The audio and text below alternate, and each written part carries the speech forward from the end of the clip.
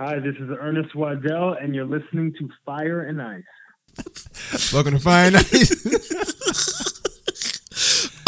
Carlton with the heat. Man with the cool, man. Carl with the giggles today. What's going on, man? Carl, keep kicking things, man. What's going on? Your shit okay? Hey, man. Everything, bro. That's what happens when you get older. You just start hitting stuff and stuff start hurting. Hey, man, you know. It is what it is, man. Yeah. Facts of life. As long as your body's straight, you good. Facts. How's your week? My week was okay. You know what I'm saying? Beautiful. It was a good week. How about you? Good. Everything's going good, man. Just living life. Finishing 2019 strong. I'm finishing kind of weak. I'm tired. I want to just relax. You know what I'm saying? I'm honestly, you know how I know it's funny. We've been doing it for a minute now, so we know we got a regimen. So I know we go like take breaks. You know what I'm saying? When the year end, I'm not gonna lie. I'm looking forward to all the breaks that I'm getting. You know what I'm saying? I want to just rejuvenate. Yeah. But honestly, I feel like the work in me wants to do something to be ahead in that's 2020. That's how it always is. You know what I'm saying? Yeah. Like, I want to do stuff in December so I don't have to do so much in January. Yeah. But you know how we operate, like we go on a fly, so it's really, you can't work that way. Right. Facts. You'd be so behind if you do that. Yeah. Imagine if we just said, hey, we're going to put this out on January 1st. But in January 1st happened, it might be something else we're going to talk about. The way our show is set up is like we do kind of current events, so it's kind of like if we talk about something in November this month, it may not be the same situation in January. So clearly, you guys will you'd be like, oh, this obvious they recorded that in November. Yeah. Because like the climate is changing like every second, so it's kind of got. And I seen even podcasts that I listen to now, they drop more than once a week because and they can say what they want to say. I think because they want to be behind, they want to be able to tackle every subject. Think about it, we doing once a week. So if something happened on Thursday and you record it on Tuesday and you drop Wednesday, you gotta wait till next Tuesday. You know what I'm saying? That's my dream. My dream is that we really start making them coins and we're like really doing this every day. Because I actually enjoy doing podcasting, not because just I can vent every day. But it's just the fact of I just enjoy having an opportunity to, first of all, I learn from you watching you doing what you're doing and stuff. I learn, and then two, I just enjoy the fact of having an opportunity to have a platform where we can elevate people. Yeah. And also at the same time, we we have interesting guests. I introduced you to some people like that you may not have known, or maybe that you do know, but you've seen, but you never had the opportunity to really talk to. So I'm blessed that opportunity the relationships that I have, I can share them with you, so that way, do as you will. Because you big time, man. I want to know everybody. You know what I'm saying? You know everybody. Everybody know you. You know what I'm saying? Man, I'm just hustling and living. Carlton, I'm just living life, bro. Your middle name is Carlton. Your first name is The.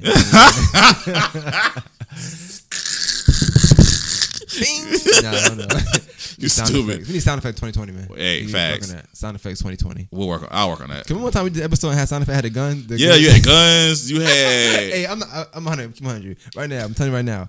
First 5 nights, we bringing sound effects back in 2020. I'm telling you right now. All right, cool. So when Carl says Jinkies, I'm gonna have a sound effect for Jinkies. It's no longer Jinkies no more. It's not gonna be a gunshot. We're gonna do family friendly. You know what I'm saying? Yeah. I'm telling you right now. We gotta up the ante. Something we gotta do. You dumb, bro. You dumb. I feel like I've been seeing you a lot more. We've been working on some stuff. We keeping everything on the hush hush right now, but I like it though. It's a good experience. Like it's something different. So I like it though. That's what's up. Like it's different, but it's also like it's not nerve wracking because it's not on that, like you haven't put it on that scale for it to be nerve wracking. You made everybody comfortable with working outside our box.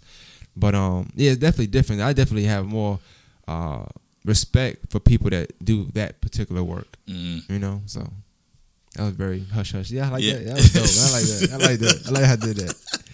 I was grabbing words. You know what I'm saying? Yeah. Trying to keep it, no pun intended. Do a little improv. You know what I'm saying? You know how it go though. They'll get it later on. Right. But yeah, I like it though. We've seen each other a lot more, but it's dope. You know what I'm saying? I wish that things would happen. It's funny, we see each other a lot more, but it's still the same. Nothing really happened in the media. Like nothing crazy. You know what I'm saying? Nothing too At much. one point, a couple years ago, it was like we had to say we're gonna talk about this, not talk about that. Right. And I was like, this happened. All right, just throw it in there. Yeah, right. You know what I'm exactly. It's just be like, all right. Well, I guess we'll discuss it. Yeah, that's just. Yeah. So let's get in our first topic, I guess, shall we? Yeah, let's go ahead. All right, cool. So we've been talking about Issa Rae. I know you've been like really disappointed that there was no Insecure in 2019. Definitely. And you're not the only one. A lot of people are disappointed, but you know she's been doing a lot of work. She definitely has a new movie coming out in 2020.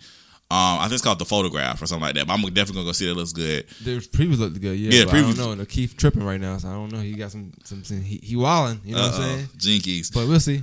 It look good though.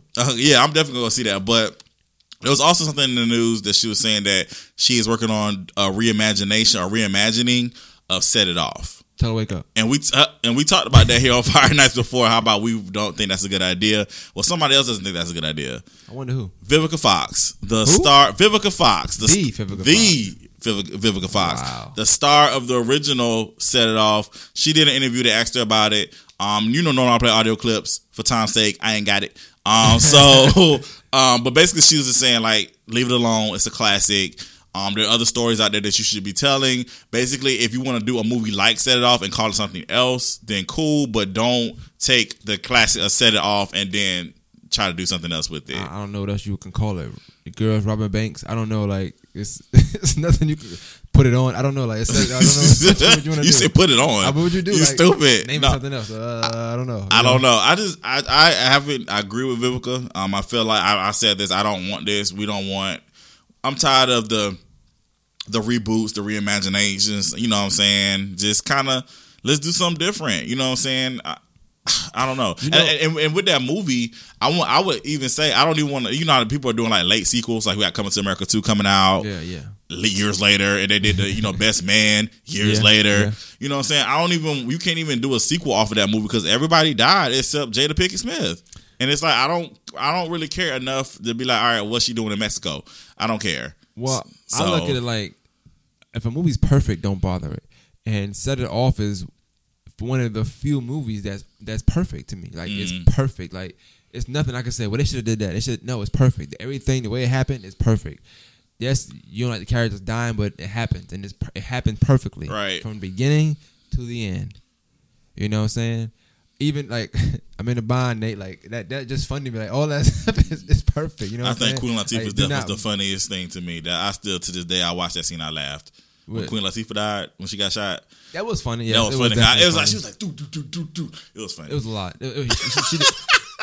It was a lot. Yeah, she did a lot. She did. You know what? Speaking of like dying scene, like you ever seen not Coming to America? I'm tripping. You said this, so I'm thinking about that. But Miss Society, like him in that scene when he got shot, I thought he was just doing so much. Like it was mad dramatic. Like, bro, calm down. Like, but I mean, who am I to judge? I ain't even get shot. You know what I'm saying? Still, right. Like, do you move like that when you get shot for real? Like, you know what I'm saying? I don't know, but yeah, I'm like I said, I want them to leave this alone. I don't think them. Yeah, the whole team. Yeah, Issa and the team. Don't imagine it. No, just. But you know, I mentioned this before about Ben Affleck. He did The Town. I don't know if you've seen that movie before. My mother loved that movie. My mother is like Set It Off is her favorite movie. Set It Off, her favorite movie. And she loved The Town, which is pretty much something similar to Set It Off. It's a movie about robbing banks. Okay. Same thing. People die, get caught, whatever. Boom. It's a different ending. It's nice. It's written well, but it's not a sequel to Set It Off. It's not. Oh, I was thinking about Set It Off when I wrote it. It was just, it's a movie about robbing banks. Gotcha. That's the only thing they got in common. They rob banks, they rob banks. You know what I'm saying? So, it's ways to, if you want to make a movie about robbing banks, just come out and do that. But don't put it out in the ether about Set It Off. Now you're pissing everybody off. Yeah. Like, why are you touching that? Right. I have to agree. You know what I'm saying? Like, just come with your own thing. It's not against Issa Rae because she's amazing. She's amazing. And I think that's the thing. It's like she's so talented and so creative. Like, why? It's like, yeah. Like, why? But, and not to cut you off, but we always cut you off. You know how you do it all the time. It's okay. I'm used to it now. But I think this is one of them comments or one of those situations where you have to read, you have to listen to what's being said, not read it. If you read it, it looks as if Vivica is like snobbing at her.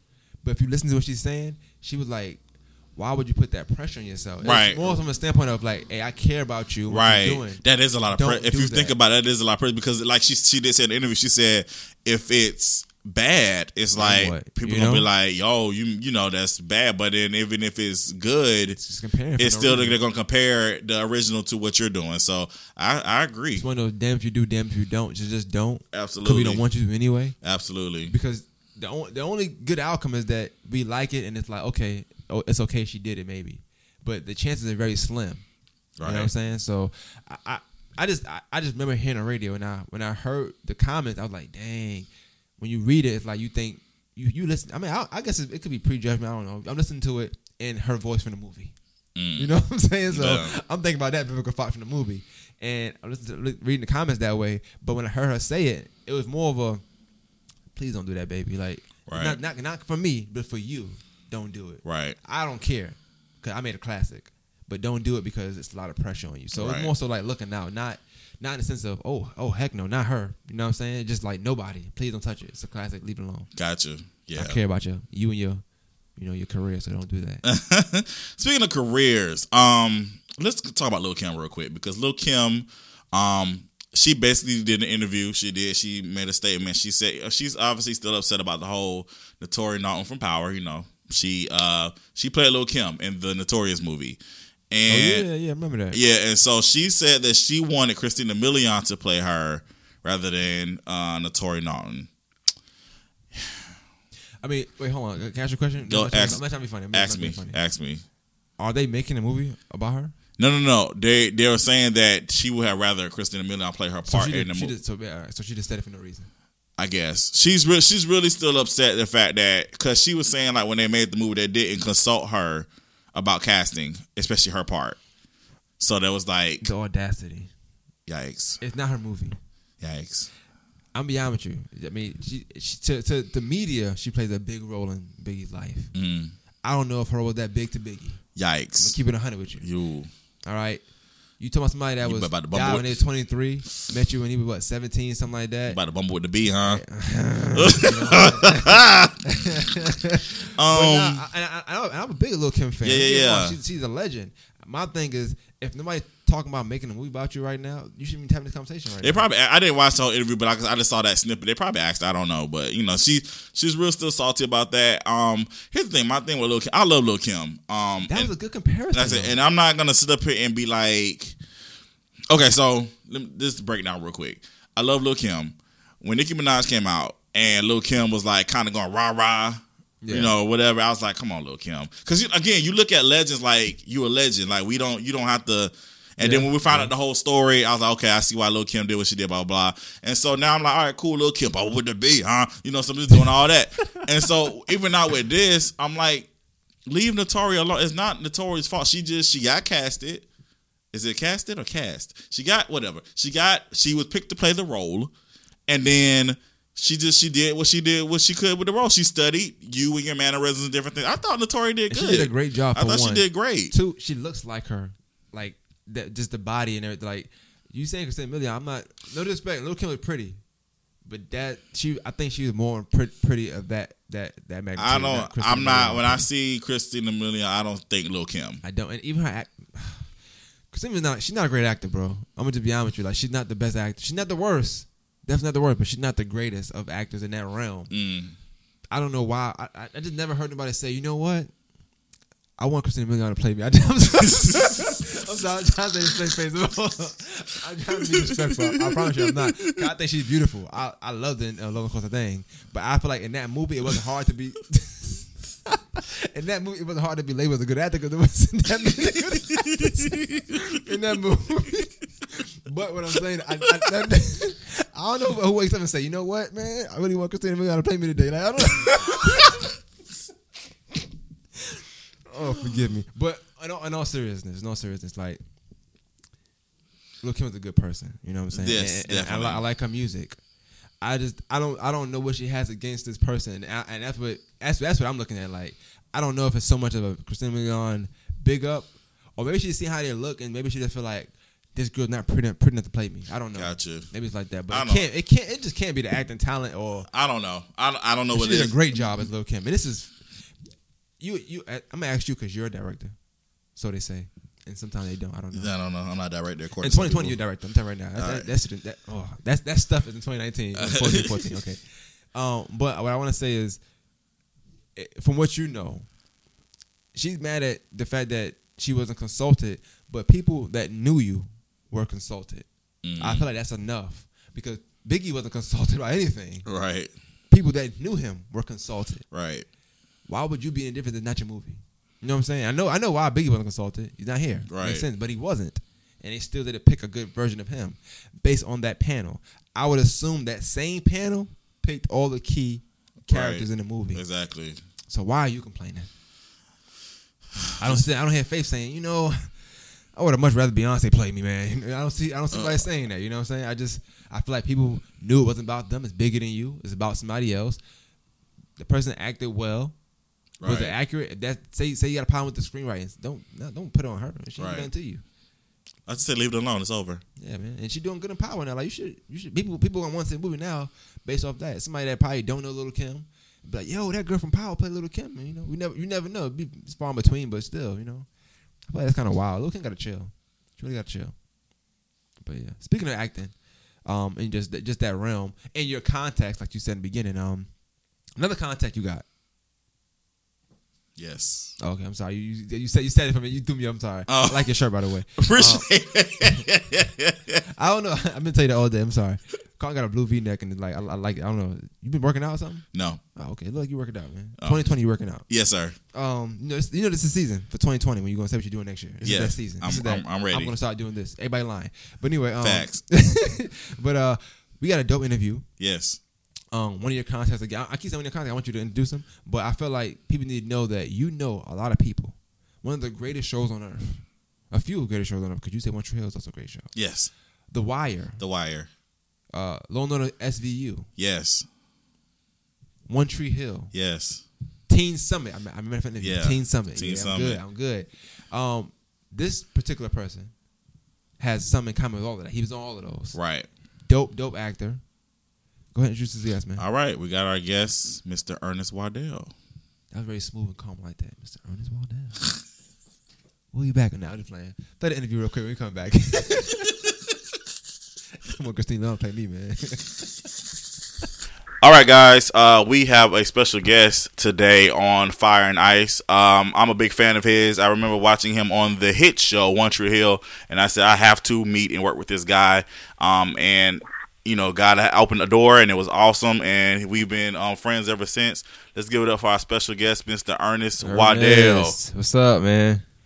Hey, what's happening? Hey, man, nothing much, man. How you doing? Pretty good. Same home. Good. How's it? You in New York right now, right?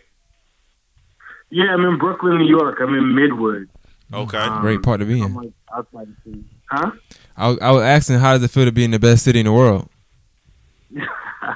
It's great. It's busy. It's like it's always changing. There's like I don't know. It's just I guess America's changing right now, right? So it's kind of like an extreme in New York. Let's just say that. Gotcha. But it's good. I mean, I wouldn't want to be anywhere else. I'll say that. Gotcha. Cool. Well, again, thank you for taking the time out to talk with us today. And for the people who may not know exactly who you are, tell us a little bit about yourself and how you got started acting and got started in the business. Okay. Well, I've been acting for most of my life. I started in, really in theater camp, like when I was like 13. And then I started doing like the high school plays and things like that. And then I went to college for it. And while I was in college, I just kind of, when I first got to New York, I was kind of like, well, if this is going to work, then I have to like kind of hit the ground running, So one of my buddies, he was like going to meet an agent who I was on Teen Summit. I guess I left that out. While I was in high school, I did a show on BET called Teen Summit, and my neighbor, and my neighbor and a buddy of mine, he was like meeting with this agent, and I said, "Oh man, can I like come with you?"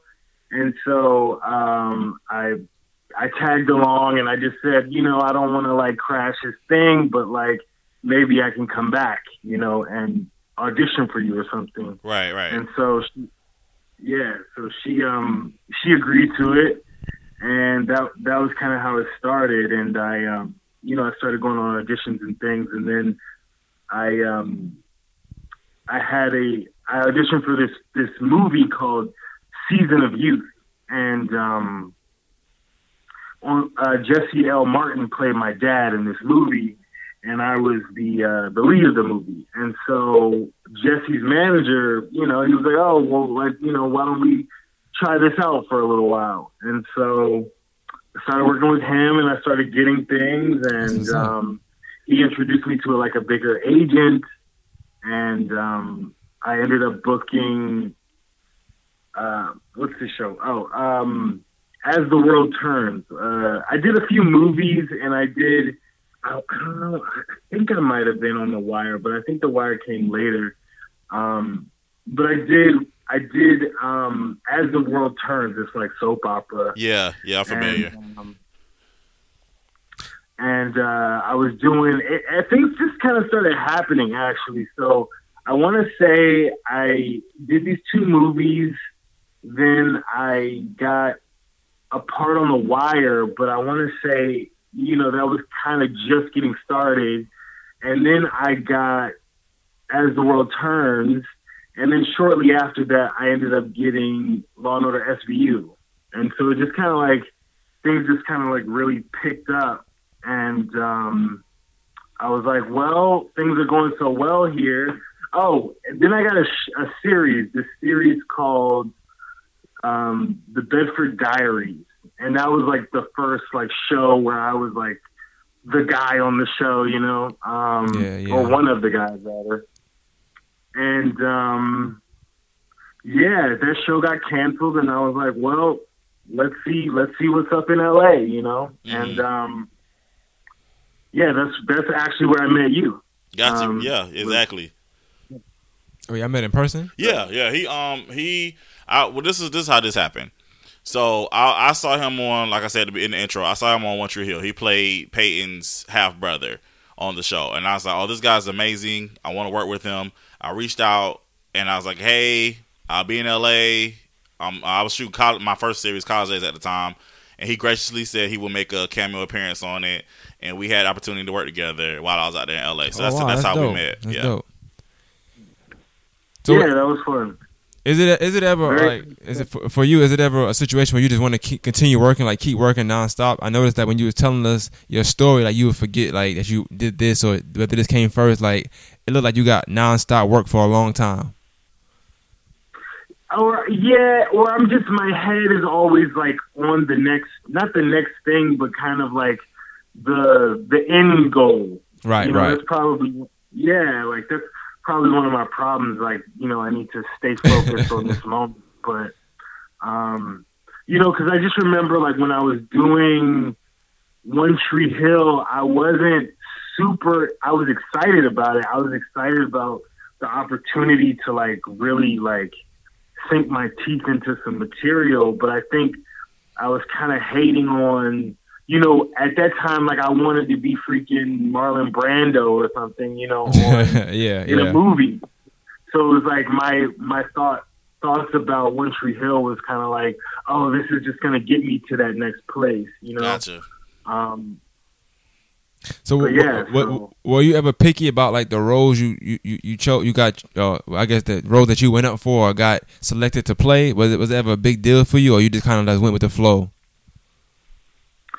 I mean, it changes. Like when I first started, like I never wanted to audition for commercials. I felt like commercials were beneath me or something, But like now, it's like I don't mind. It's like right. I spent a lot of time being picky, I think, for a bit, but I think I've only really been picky about playing gay roles, just because I played a couple of them, and then it was like the only thing that I was getting offered, and then I was like, this may be.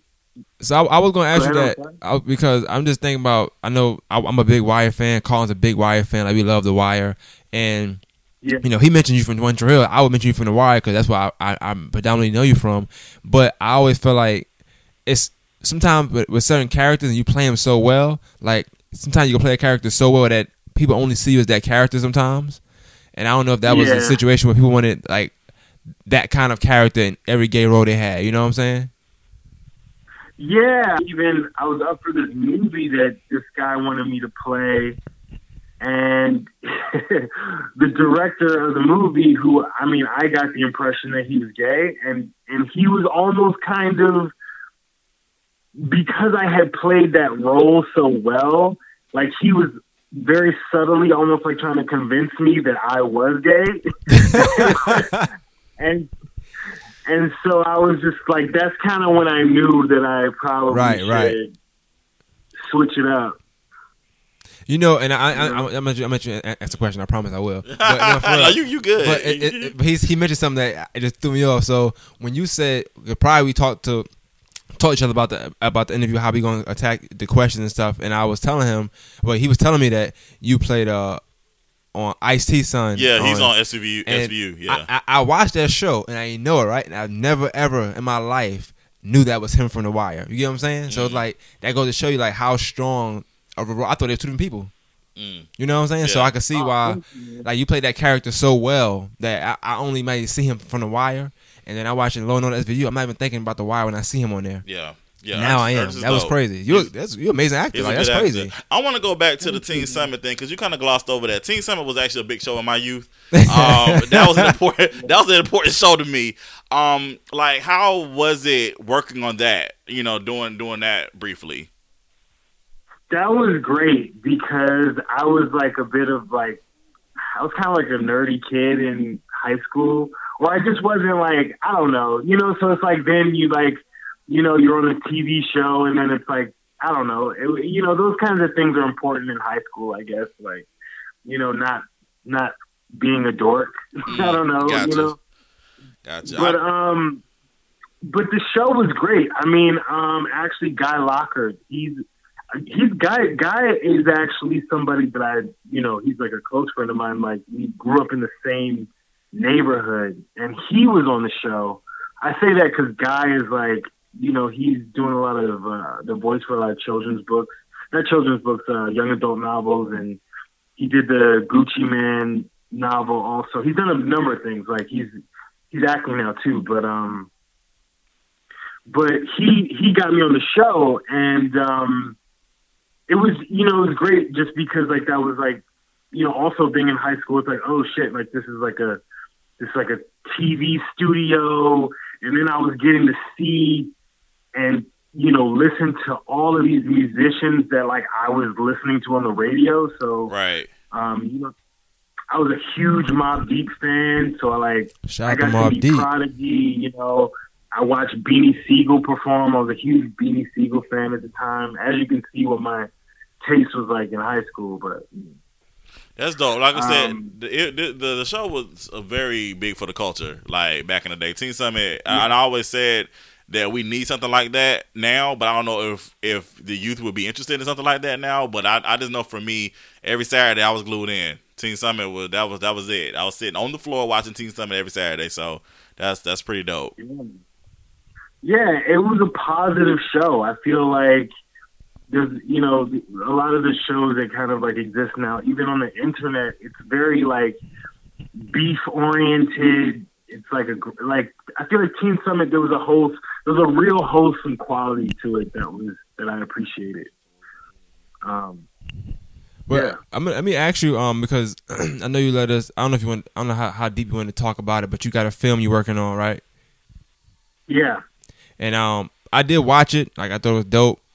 Me and Carl, we spoke about it. If you don't mind, I know there's something you're trying to promote and talk about. Can you kind of tell any listeners like the premise of it? I want to say what you say before I ask you any questions. You know, I don't want to jump the gun and ask you anything. Yeah, no, we can totally talk about it.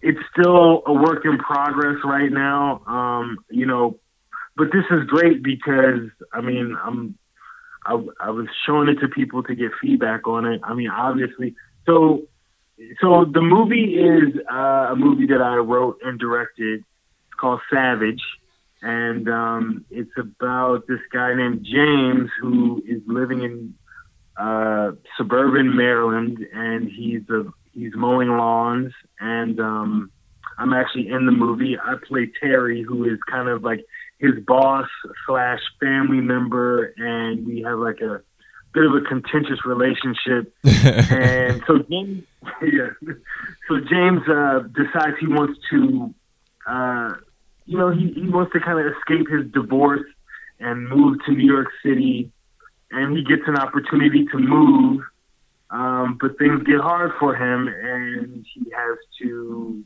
sort of compromise his integrity. Right. I mean, we didn't get into it. We didn't totally get into it. Okay, cool. Well, one of the first questions I want to ask about that is, with you being in living in New York right now, how much of that had inspiration in the actual film, what you wrote, as far as like the stuff he went through and like having a hard time finding whether place to stay or even the place he did find to stay. Like even that relationship was kind of weird to me. It was just funny. I thought it was a hilarious scene to me. But even that, like not knowing each other, but being in a situation where you pretty much got to do it because you had nothing else to do. Like you have to take that offer. Yeah, I don't know what you're asking me though.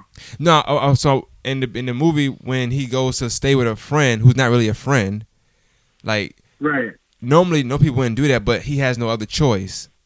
So I'm asking, right. like, did you draw inspiration from that from being in New York?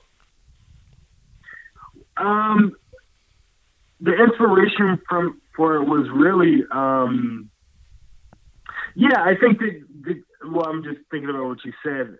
I think that, New York is hard, and people will really do whatever they need to survive here. And I don't know, it's just kind of I feel like New York is like a really aggressive form of capitalism, probably like the most aggressive I've ever seen. And so I think I wanted to express that. But in terms of that scene, the scene where, I don't know, I think it's kind of interesting how the internet kind of influences our relationships now. Right. Yeah, and so he knows this guy from Facebook, and he's stranded, and he's like, and the dude agrees to let him stay. But then he stays there, and he finds out the dude is a nutcase. Right. And then it gets weird. Well, one thing I will say is, like, I want to commend you, like, just on the writing from that standpoint. Like, that scene, like, I watched it like 3-4 times. There's no lie. Like, I even got it on my phone. I had to. It was just funny to me because, like, you stay with somebody, you think you know somebody on Facebook, whether it's Twitter, any social media, and you talk to people, and you don't really know them. But to stay with somebody and then find out you don't know them, that's just the funniest thing. Like how you even wrote that to where you can look at that from like so many different angles. I thought it was amazing to me. How long did it take you to write the script? I actually wrote the script really fast, but that was because of circumstances. The co-producer of the movie, Thomas, who's the lead actor in the movie. He was in the Bay Area in San Francisco, and we were kind of just talking about making a movie. And I was like, well, if you come out to New York, man, let's do this. We'll make it, And so the movie works partly because I know Thomas, and we kind of structured it. It was like a thing that I had to kind of structure it around his strong suits, because I think that he was feeling a little self-conscious about jumping into acting. He had kind of like been doing other things. And so I was like, okay, well, how can I make his job like really easy? And so I don't know. I just kind of like thought about it from that perspective, and thought about obviously like what I wanted to talk about. I wanted to talk about relationships and how complicated they are, right? And the power dynamics in relationships, and how we can kind of project our fantasies and our own kind of mutated fantasies on other people, and not even actually see who they are, So yeah, but I mean, I'd love to hear what you guys thought, or what. I'll tell you my personal review. Like I thought the movie was dope. For one, that's such a just general purpose. But I like the way it picked up. Like it's how it started off. Like not so much slow, but like you have to really you intrigued from the get go because it's so much happening and you really don't know why from the very first scene. It's like why is he feeding this woman? I don't know. You know what I'm saying? And you go from there. As far as even when you come into the scene. I kind of wonder, I'm like, well, why is he just seeming so aggressive to him? You know what I'm saying? Like, what did he do to him? It's like, y'all relationship just seemed odd. So I laughed when you said family because it's like, it seemed like you didn't want him to be there in the movie, but, he was there. It's just him having to fend for himself and, I see him going through the trash can and things of that nature. I thought it was just a great picture to paint when you think about somebody going somewhere trying to go and get their dreams and not knowing what they have to go through. Sometimes we hear so often, like, I went here and like you said earlier, hit the ground running, this, that, and the third. He went there kind of with no plan a little bit, like thinking it was going to be easy, it seemed like. Right. And he hit, like, he's making decisions. Even in the interview, he bombed and he had to use his charm to, and I just thought it was dope, even how quick he adapted to New York as far as even calling that woman back, and pretty much using her for a place to stay, like he changed with the climate very quickly. So I thought that was like it was dope. But I mean I don't that you can interpret it. I mean I don't know how good that is though. Also, to I don't know. I feel like James definitely lost something. Definitely. He gained some things in the end, but he definitely lost some things. I think that's the beauty of film, just in general. It's like you can always get all these different interpretations of, and I feel like you do a good job as a filmmaker if you get the different interpretations from the different lenses. Right. So that's true. I think that's pretty dope. Ernest, how long did it take you on a production side? How long did it take you to make the film? I started in October 2016, so. I think I talked about it with Thomas in September or something, and then he flew out here, I want to say October 3rd of 2016 or October 5th, and we shot from October 5th, taking the bus down to Maryland and back to New York and things, and we did that until January, so like three-ish months, and from January I've been sort of cutting it and, having people come in and do voiceovers and, all sorts of stuff. It's been a really long time. I mean, part of the reason I had my father passed away. So sorry to hear that, man. Yeah, it's all good. But so I had to take a break from the movie and, jump back on it. So. But I think that's important because, again, I think a lot of people, especially filmmakers now, indie filmmakers now, they just feel like they have to, when they have an idea, they have to put it out like right now. And I think that's important. That you're saying that it's literally it's been 3 years for you with this project. You have not given up on it. So I think that was a jewel. Man. I think that was a jewel on what you just said, like just now. So I think that was very important. Oh, thank you, man. And it really is. You really have to. I mean, it really shows you what you're worth. I'll tell you that. And I think that you don't want to stop until it's done, until it's right. Right. And I'm at that stage, and sometimes it's not. Sometimes it's not going to happen the way you think it will. I think so. And I am so grateful that I've even made it to this stage, because it's like at every little stage, there's just something that happens to where you might stop or you might give up, or like even like the short film I was making previous to this, the day that we started shooting, we lost the keys to the production van. Oh wow. That's crazy. That's crazy. Yeah, so it's kind of like whatever can go wrong will go wrong. You just learn so much doing it, Right. Firing people even, and it's just all these little idiosyncratic things that happen. But you just keep pushing forward, basically, and you have to allow people to tell you some things you really aren't trying to hear. Right. You know.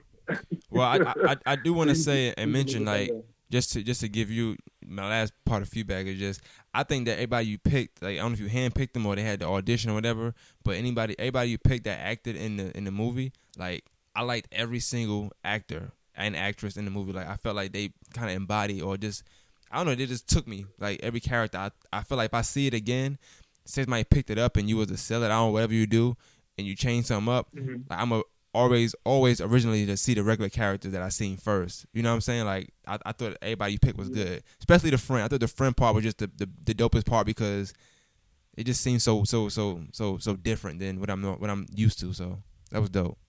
You mean the friend who threw him out of the apartment? Yeah. Okay, Sean. Yeah, he was dope. Yeah, he did a good job. I went to college with Sean. Okay. He's like a dude I met at acting school. Oh yeah, he was definitely dope. I liked his role. That's dope. Well, we're gonna kind of close up a little bit, but again, of course, I want to talk about two things real fast, because again, you were a part of one show that was a big part of the culture, still a big talk of the culture, which is, again, we discussed The Wire, and then you also you made guest appearances on SVU, and SVU is like one of the longest running dramas on television. Like, it's like they've been running forever. How is it working on SVU? Because like I said, you make guest appearances, here and there, because you're playing Ice-T's son. So how is it working on that in that environment? It's great. It's a little bit hectic. I think it's like, so everyone's so busy, no one has time. It's kind of like, and then you're an actor, so it's hurry up and wait. So it's, I just try to go in and like do a good job and leave, I mean, that's just kind of how it is. It's a huge production, Right. So, it's a lot of. It's a lot of moving parts. That's what it looks like. It's just a lot of moving parts, and I think just like what I've learned is, just kind of come in and do and play your role, kind of thing. But it's fun. I think that sometimes I think for me, because of what I'm doing on the show, like, and obviously now that you've seen my movie, kind of like where I'd like to go, or like the kind of work I'm trying to make. Right. You can see how just like coming in for a few, like I was just on there like last month or something. Right. But, yeah, and it was great. But I mean, I see a lot more for myself, for sure. Gotcha. Understandable. And then, of course, again, we mentioned The Wire. Now, Maine had a question that he wanted to ask you about this. I'm have you on social media, so a lot of talk, especially when this show is on. I'm not sure why they compare the two, but they do. I need to know your take on it. Power or The Wire? I'm not sure why this is the question, but it's been floating around for the last couple months for some reason. I got to tell you, I love The Wire, and that's just like honestly like being a fan. Like when I first got on the show, they just gave me like a stack of VHS tapes so that I could just catch up on all the episodes. And I think in a weekend, just because the show was so good, I just watched all of them. That's dope. Yeah, it's just a good show, and I think they found a way to close it out really well. So, just from a story perspective, just from entertainment. And to be honest, I haven't seen Power, so. Well, I'm glad you was honest. One more Wire question. I promise. Also, I had a conversation with my friend, and he thinks that The Wire was overrated for whatever reason, and he says Sopranos is better. I love Sopranos too, but I'm still taking The Wire over Sopranos. I don't know if you watched Sopranos. Did you watch that show? I did watch Sopranos. I didn't make it through all of the seasons, but I think that. Dang, I got my answer. Yeah, I think that The Wire found a way to interweave the different storylines a little bit better, and still kind of keep you going with what what the overall themes were. That's right. About the the different seasons representing different areas of kind of like this ecosystem, from drugs, from the street level all the way up, Right.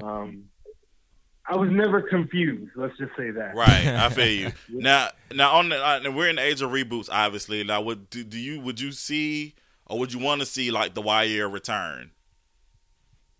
No. I mean, because that show also was like so specific to that time, That's a fact. that 2004, like I feel like the world is so different now, Gotcha. Definitely. Gotcha. Yeah. Well, I mean, like I said, I agree with you. Everything doesn't need to come back. I agree with him, So, yeah. but I agree with you. I mean, I'm a The Wire fan. So, like, I mean, would I be upset if they was like, "Hey, coming back in 2020"? Not really. I would watch it, but I mean, of course, the first is gonna always be the best. So I say that now, but then if it's trash, I'm gonna be upset. yeah, I feel you. I can feel you on that. I think there's so many other Black stories that need to be told. I agree.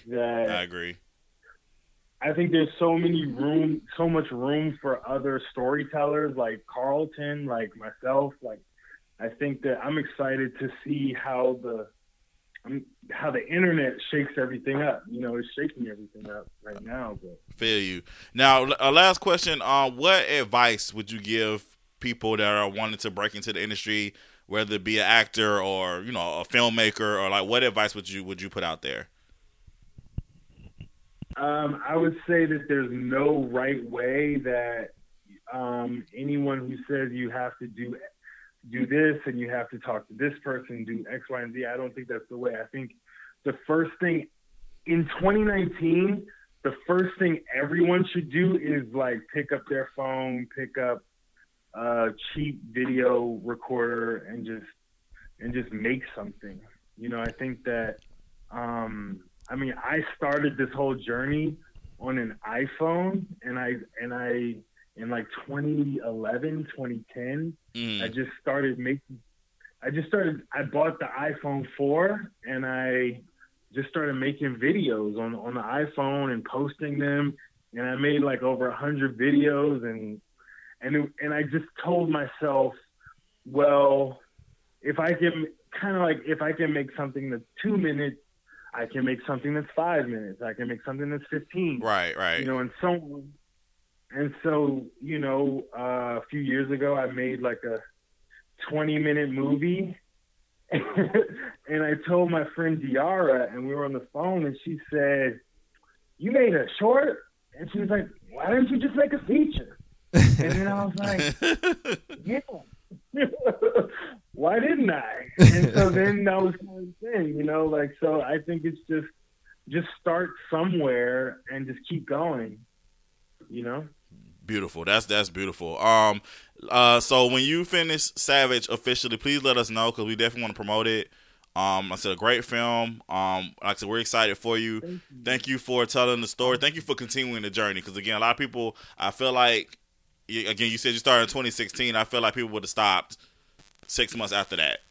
Everybody doesn't have that tenacity. So thank you for continuing on and giving people encouragement and inspiring others to continue on too. So that's pretty dope. Absolutely. Thank you so much. And you know what, man? Where's your movie? Listen. Like, you got a series, right? What'd you say? I said, listen. It's the work. It's coming. It's coming though. We're gonna make something shake. Man gonna stay on me. Trying to, you know what I'm saying? Okay, cool. Well, Ernest, thank you so much for joining us, man. If people want to reach out to you, social media, how can they do so? Ernest Waddell, at Ernest Waddell, either on Twitter or Instagram. Dope. All right, you guys, and y'all. It's EREST, not EAR. Okay. Gotcha. All right, we'll make sure we put that on our information, stuff. We'll make that happen. All right, y'all. That was Ernest Waddell, and like I said, that was the dope interview. Thank you so much for joining us, sir. We appreciate it. Oh, thank you for having me. Hi, this is Ernest Waddell, and you're listening to Fire and Ice.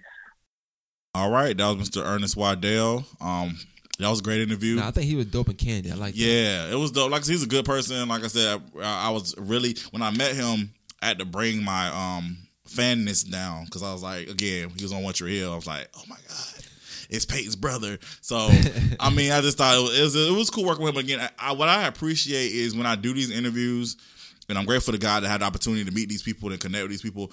It's not only just it doesn't stop at the interview. It's like I get to like build relationships with these people, and just kind of and you heard them ask me about my movie and different things like that. I need people like that in my life. People that are already like there and they're pushing me, say, "Hey, what's going on with this and this?" So that's important to me, and I definitely appreciate that. So that's funny you mentioned that because that was like one of my favorite parts of the interview. Him asking you that. 'Cause I feel like you didn't expect it to be asked that. I did. I'm interviewing you. What's going on? You know what I'm saying? So I thought that was dope though. Like I just like that. I like this candidness because somebody of his stature don't have to sit down and talk to us. Right.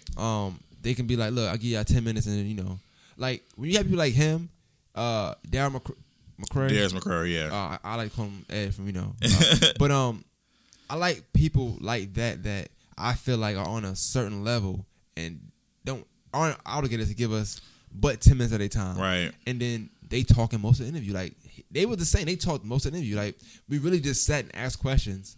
Yeah. We got to talk for like a minute all together, me and you, and he's probably talking for 20. And I love it like that. I love that when I have to pull everything out of you.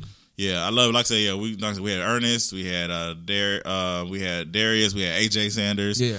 So she's my baby, so yeah. We're cousins now, so your cousin's my baby. So. Jinkies. Right so it's been a great year. I'm excited about all the all the great guests. Huh? Y'all coming to the wedding? Let's move on to our next topic, shall we? Oh wow. Yeah. So miss your best man ticket. I want to talk about something really stupid. I want to talk about something really fast. As far as there's these new rules that's happening on YouTube, and it's kind of impacting a lot of the YouTube creators. Just want to spend some time on it real quick because there's a new law in New York that basically they're doing something to protect the children, and it's like basically protecting what they watch and the content and all this stuff because we have all this trafficking happening, which is very serious. Right. We definitely need to make sure especially with black women and children, we need to be watched for that. But basically, it's a new thing with YouTube, and basically, it's like they're having you say if your page is made for kids or not for kids. But the confusing thing is, it's not like people are actually going through and doing it. They have this system or machine, and if you have like children in your shows, like how like with my shows, even though it's not made for kids, we have like children in the show because they're like their parents, right? You know what I'm saying, stuff like that. So, or if you have like something like there's a content creator named Cameron Henderson. He does this thing called Starkeisha's Bedtime, and it's not really made for kids; it's for adults. But because it says bedtime stories, you read bedtime stories to kids, so the system can assume that it's for children. Well, anyway, it's like if the system has it to where your page they think it's made for kids, and you saying it's not, they can fine you up to a certain amount of money. So it's got a lot of content. YouTube cracking down. Yes, I'm saying it has a lot of it's a lot more. Like you guys can read into it, look into it, but it's really got a lot of content creators kind of concerned because again, a lot of us make stuff not for kids, but again, the machine could be like, hey, we deem that this is for children, even though you say it's not for kids. Oh, okay. You know what I'm saying? I see now. So they could deem it for kids, and you know your content not for kids, but now you might get caught up. Right. So and then I was like, you have to go through you basically have to go through your whole page and like just kind of do a lot. It's just a lot. It's a lot of different. And you stuff. probably got a bunch of videos, so you got to do it video by video, probably. Probably like that, but I mean, for the most part, for me, I already on my videos, the ones that I know that have like the adult theme scenes and all that stuff, I already put 18 and up on my stuff. So like when you go to my page and you click on the video, you have to sign in and in order to watch it. So it's just something different out there that I just kind of I don't know. It's just a lot. But I brought it up to say again, we're living in an age where I feel like, and I'm not judging anybody's parenting, but parents are allowing technology to raise their children. For what I'm seeing, it's like because again, sometimes you know, and even you see these children with they got their iPads and they they've got their own phones already and different things, and instead of you monitoring what your child watches, you're just kind of just giving the pad and let them do what they do. Right. And I feel like to me, it's not the content creator or just a celebrity in general. It's not our job to raise your kids. I don't think. No, you bring a good point up because I got a story like with my daughter. They got an iPad. My brother gave it to them, and at one time I remember, and I'm one of them parents like I look at everything you doing. So I kept going to the kitchen. Anytime I went to the kitchen, it's like she would pause it. And I left out. I hear a play. So I like thinking of myself as you ever seen My Wife and Kids? Yes. Michael. Oh Just Lord. So I did it like 10 times. I'm not gonna lie, just to see. And I was doing stupid stuff like doing reverse walking, and she was stopping it. But she didn't catch on what I was doing. So I said, okay. So I just I walked out, and I was going outside. Came through the garage, so you hear nothing, whatever. Just see what she was watching. That wasn't nothing bad. But I said, well, why you kept pressing pause when I kept walking by? And she was like, I don't know. I say that story just to say like, that's what you have to do as a parent. You have to like really see what they're doing. Like you can't just see they're on. Like, I could easily ignore it and say, it's okay. It's Brooke. No, I need to see why she's pausing. Absolutely. Why can't I hear what you're hearing when I'm walking by? Absolutely. So it wasn't them things, but it wasn't nothing bad. But it was still something she probably shouldn't have watched. It wasn't nothing bad. It's just like maybe for 13-year-olds, you're only 6. You only watch that. Right. So I agree. I just think again, we can't allow technology. You can't allow the television, the internet, whatever. You can't allow those things to raise your children. It's a lazy era, man. You be amazed at the things I hear. I hear people say, I just turned the TV on for them kids, and I went to bed. Oh, okay. Do you know? I mean, and I'm speaking for me as far as like even just being older. Like, do you know the stuff that we were watching when your parents left the room? And think about it, we were sneaking. So right. Our parents giving us leeway, like, hey, I'm going to sleep. You got you tonight. Right. I'm 7, Ma. What's going on? That's wild. And kids are more advanced now. So like I said, for instance, we was finding stuff at 11, 12, 13. You got boys at 6, 7 finding stuff, or girls at 6, 7 finding stuff. So I seen a meme. It's not a meme, but I call it a meme. I seen a post, I guess a like viral post on Twitter, and somebody like, I'm gonna F my nephew up, and it was like how to kiss girls, or you know what I'm saying, like, so you never know what they're watching because it's a video probably on how to kiss girls. Right. It's a video on how to kiss boys. You know what I'm saying? How to have sex, all that stuff. It's videos for that stuff. Right. So you just got to, like I said, you got to monitor. And again, you can't place that responsibility on. And I'm speaking specifically on content creators, those of us in the indie realm or whatever. But you can't place that responsibility on us. You need to be mindful of what your children are watching. So, that's a fact. I mean, just do a better job, or take the time out to be invested in what your children's doing in life. Yeah, be a parent.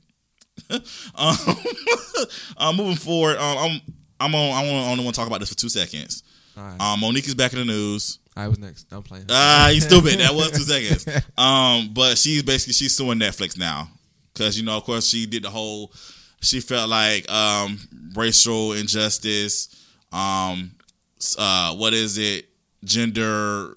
Basically, she felt like she was lowballed because of her race and her gender.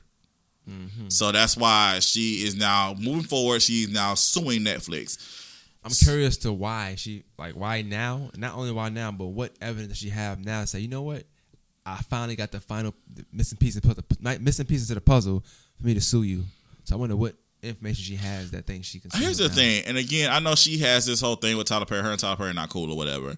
But you can't sit there and tell me you didn't see the greatness of black excellence that has taken place these last few weeks with Tyler Perry, and not only Tyler Perry with Byron Allen.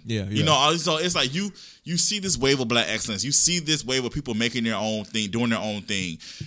Monique, do your own thing. It's again, Monique is not us. You know what I'm saying? And I'm not speaking down on her or down on us. It's like Monique is not at our level. Like we're indie still. Monique is a name. Monique is, right. and even though, again, she won a comedy special, and people are saying that has nothing to do with her Oscar. She's still an Academy Award winner. You're still Oscar. So you're still a name in these streets. So you have the opportunity to create your own table. Yeah. Why are you still trying to sit at these people's table? And I understand she keeps saying she's doing it for, featured comedians or whatever, like Tiffany Haddish and everybody. Tiffany Haddish got her bag. all the other comedians, they have their bags. They're getting their bags. So, and just because you feel they should get certain things, I feel like they're okay. And a lot of times we're so caught up in what we feel like other people should be getting. Like, worry about yourself. And I feel like if she would have Now, I'm not saying she shouldn't have taken what they give her, but if she would have actually went out and did numbers, then it would have been like, all right, cool, we're gonna up our price, or again do like Wanda Sykes did.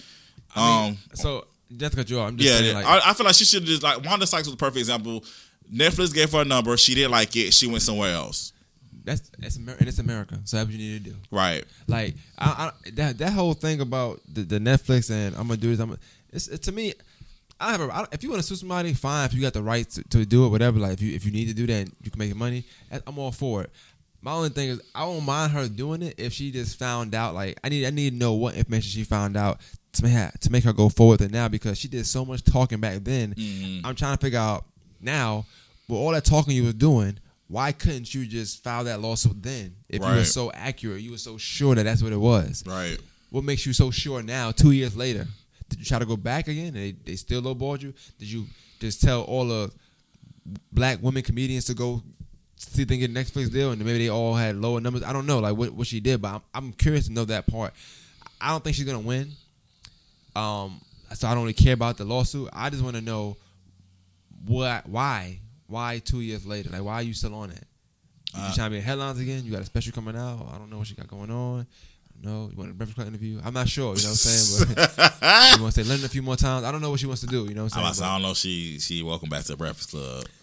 They good people. You know what's funny? With them, I like, they don't care about none of that stuff, man. They want a good interview. And they'll definitely invite her back on. And I'm pretty sure Charlamagne will be there. He has to be there. He can't, don't do it, Angela Yee. And if not, he could just do it on his own show. Now. Jinkies. So, since Angela Yee want to play games. Yikes. Is she still playing games?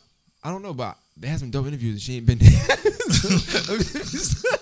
They had some dope interviews. She ain't been in them. You're so shiesty. I don't know, but she's not saying she's the, she's not the negative energy, but, there's something there. I'm not saying nothing, not denying, not nothing. Just shout out to Angela Yee, though. Shout out to Breakfast Club, man. Gotta keep doing what they do. Another person that's continually making headlines, of course, is Colin Kaepernick. He had a workout set out for him. I guess the workout to audition. Is that what they call it when they audition for the football team? He said audition. I'm thinking about theater. I mean, try out. There we go. It's the same thing. It's funny. Like hearing you say that, it's just funny to me. But I get it. But he had this opportunity to try out for different football teams at the new stadium in Atlanta. But come to find out, he actually decided to go to a high school stadium. Is that correct? Yeah, he switched locations. He switched locations. I didn't get it, but whatever. And then he invited the media, right? Yeah. Okay, all right. I mean, because I'm gonna be honest with you. I guess you can tell my tone of my voice. I'm not 100% invested in this story, but I'm done with that. When I was done with that, when we talked about Jay-Z last time, I'm all, whatever happens to Cap. If he play, cool. If he don't play. He played it before in the Super Bowl. A lot of people can't say that, so he's good money. I be over stuff, man. Like people really ride waves and they really prolong things. He did the workout, and I think the one of the viral videos from the whole thing was him saying, "Tell the NFL stop running. We here. We not." Like, what? Are you working out? Or you just wanted to talk? Because you could start a podcast for that, bro. Like, you know what I'm saying? Like, I think the thing, and we mentioned this when we talking about Jay-Z. I think the thing people are misconstruing. Y'all act like, to me, people act like he's hurting. Who, Hov or No, Cap. Yeah, and it's like he's not. He still has endorsements. Guaranteed money. He's still getting the bag. And I think what the big deal, of course, obviously is that people are saying like they're saying he's being punished for the whole knee kneeling thing. So that's why nobody wants to hire him or whatever. So I think that's what people are still in their bag about. I don't want to sound like the not for the people guy, but I'm gonna be honest with you, man. If punishment is me still getting my endorsement money and my guaranteed money, which is millions of dollars, I'm okay with punishment. Just me personally. That's how I'm looking at it. He might look at it from a social injustice standpoint for real. He really for the people. But here's my question. Okay, so. And again, me personally, I'm like, please somebody pick him up so we can move forward. I'm like this. I'm with Jay-Z, and you know I don't agree with Jay-Z on everything, but I'm like this with Jay-Z. I'm like, what's next? You know what I'm saying? So it's like for me. So let's say Colin does get a team. So what happens? Are we still Are we still fighting for social injustice or not? Like, what do we? Because I feel like Colin getting picked up for a team is not going to change the fact that people that look like me and you are getting shot and killed for no reason. You know what I'm saying? And honestly, I wouldn't be surprised if he does get signed and somebody like look like me and you get killed that same night by a cop. Be honest with you. You know what I'm saying? Like, I mean, what does it? Where does it justify any ends? That's what I'm saying. Like, I don't. I could be ignorant. Somebody come on the show and educate me, but I just we feel straight. We straight. We ain't doing that 2020, bro. I don't see what the ends is not justifying the means for me at all. You know what I'm saying? So like, if he does get picked up for a football team, I don't see how that's going to help the situation. Why are we not having these conversations with lawmakers? Why are we not having these conversations with police, chief of police and different things like that? What are we actually doing to make a change, to make a difference? It's bigger than football. And also too, right. It's like, so he plays and y'all gonna watch football again. Y'all been watching football anyway, so let's not get up and act like y'all been boycotting like y'all said y'all was gonna do, because y'all haven't. Because if that was the case, y'all wouldn't still be doing these what's the thing? The football fantasy football stuff. Yeah, I mean, people never boycott. They be saying that. I don't think people know what boycotting is, and that's why I don't talk about the topic no more. You can't have no involvement whatsoever. Don't even go to ESPN.com if you boycotting. Come on, facts. Come on. Don't even comment on the commentary. Like when people, you shouldn't even know what's going on with Cap. You should nothing. You should know nothing. Cap be telling you. You know, if the Cap tell you that, then you not boycotting the NFL. Right. You know what I'm saying? So right. You know the score. You're not boycotting NFL. You got in Jersey. You're not boycotting NFL. You got a team. You're not boycotting NFL. Like, it's just you're not doing it. Like that's not it. If I'm boycotting something, I don't know anything about it. Right. I'm oblivious. I don't know. You can't tell me how much something at Starbucks costs. Me personally, I don't know nothing about Starbucks. I can't. I really don't know. I'm not boycotting it, but I might as well be, because I don't go there. You know what I'm saying? But that's that. You gotta be along those terms. You shouldn't know anything about what's going on if you're boycotting it. I agree. But I mean, people gonna do what people do. Whatever the next wave is, I'm ready for it, so we can get on something different now. I agree, 100%. Yeah, maybe it's mental health or something. I don't know. Yikes! But this social injustice wave, we gotta go. Sorry, not gotta go. I'm tired of it, man. I just want to live life. You know what I'm saying? You are angering people right now. I know. I don't know. It is what it is. Teachers own. Tomato. Hey man, we speak how we feel in 2020, man. You know what I'm saying? We ain't doing that no more. I'm starting now. I got you. It's all good. Yeah. But I know you say you want to talk about. You want to talk about T.I.? Or I don't know if you want to do that. You mentioned the King. Kodak Black got some time. Okay. Can you explain that situation? I don't know what's going on with that. Well, he got sentenced. It's federal. He got sentenced to, I want to say, 4 years. I forgot how many months. It's 46 months. Okay. So almost 4 years. I don't know if he copped out or whatever, but they're looking at he's facing 4 to 20. Okay. And if you might know how federal cases work, I know somebody had got sentenced 4 to 20. And they've been in jail since 2008 federally. Oh wow! So he don't know when he's coming home. It was just a sting. He wasn't no big fish in the sting. That was it. Like, you know what I'm saying? Like, we got 4 to 20. So the feds don't play. They usually have everything. The feds is like almost a guarantee you going to jail. Right. With him, and you have to do 85% of the time in federal too. So he's gonna do at least 33, 34 months out of that. Okay. 12 months in the year, so you do the math there. So yeah, but he has other cases pending too. So I don't know. I would if he had a good lawyer, somehow, some way, if they can mash it up where everything just run concurrent, sentence him and just run everything run concurrent. Right. The other charges he face up to 30 years. Yikes. So I mean, this is a bad break. I had to talk about this the other day.